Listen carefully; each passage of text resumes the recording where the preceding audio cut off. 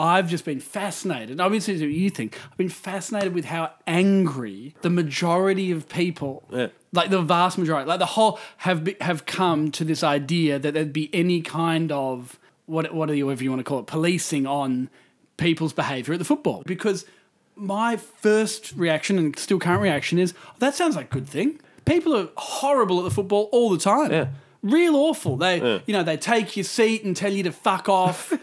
They scream when someone tackles, when their player tackles an opponent, they go, fucking dump that cunt, you fucking... it's like, and you go, oh my God, that's awful. You're being an awful person. And what I think is really interesting is that some sort of move to correct the flaws in our culture is being met with, oh, you're trying to tell me... You're trying to tell me that I cannot support my team. Is that what you're saying? Yeah. It's like going, no, I'm just saying don't support your team using the word cunt a lot. Yeah, yeah. It's gotten out of control. Tony Jones on the Today Show called the game a mockery now. I mean, it's amazing that people go to this extreme when we said maybe we should review after people had had their heads beaten in. Yeah, yeah. And, people had been, abusing... players, umpires, racially or whatever. Maybe we should review the way we support. Everyone goes, oh, fuck. Talk about human rights. Yeah, yeah. And I just think it's really weird. I personally think it's something to do with being convicts. Because I heard this guy today say, there's nothing Australians hate more than being told how to behave. And I think it's really interesting because I feel like, don't you think that comes from convicts? It's like we were convicts and you had no choice in being told how to behave because you're fucking locked. Like you do what we say or you get the lash. Yeah. And now that we've evolved from that and we're no longer getting the cat and nine tails on a, 40-degree day with flies flying up our noses and out our assholes. It's like, mate, no one's going to tell me how to behave. Because I've done no crime. There's a lot of that going on in Australia these days. They're not my crimes. Yeah, yeah. Like what happened in 1788, that's not my crime, right? And, and then the people who came over, that's not my crime. So if I want to go to the footy and I want to king hit someone, then I'm allowed, that is my release for the week. That's my right. That is my right to, we all need to release. Yeah. That's the other thing I've never understood.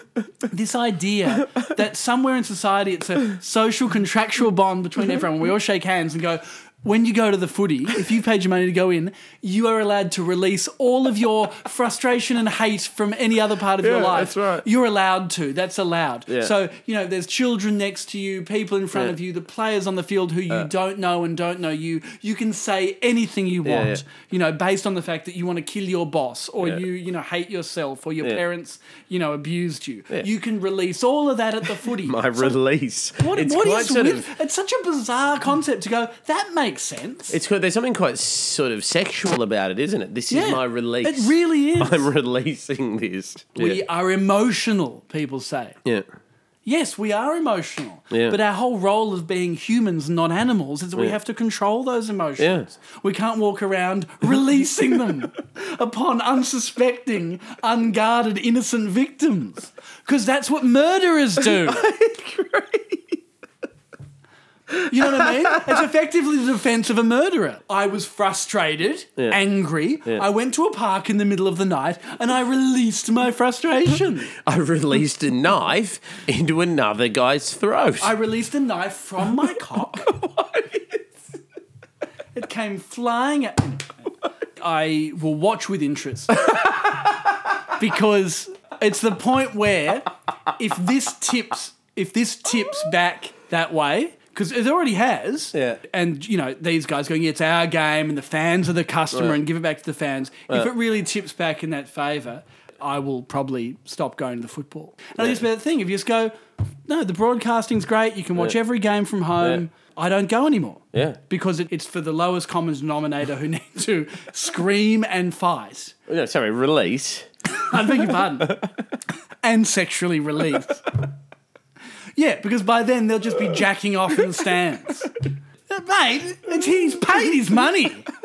That's how he barracks. Fucking let a man barrack.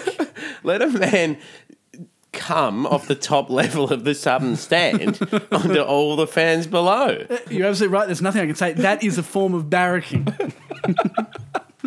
He's just, what, is this a fucking nanny state? He can't do that now? Oh, no, he's come too hard. He's fallen. Oh, that is sad. No, everyone stand. We have a moment of silence for the bloke who fell off the southern stand wanking at 3/4 time.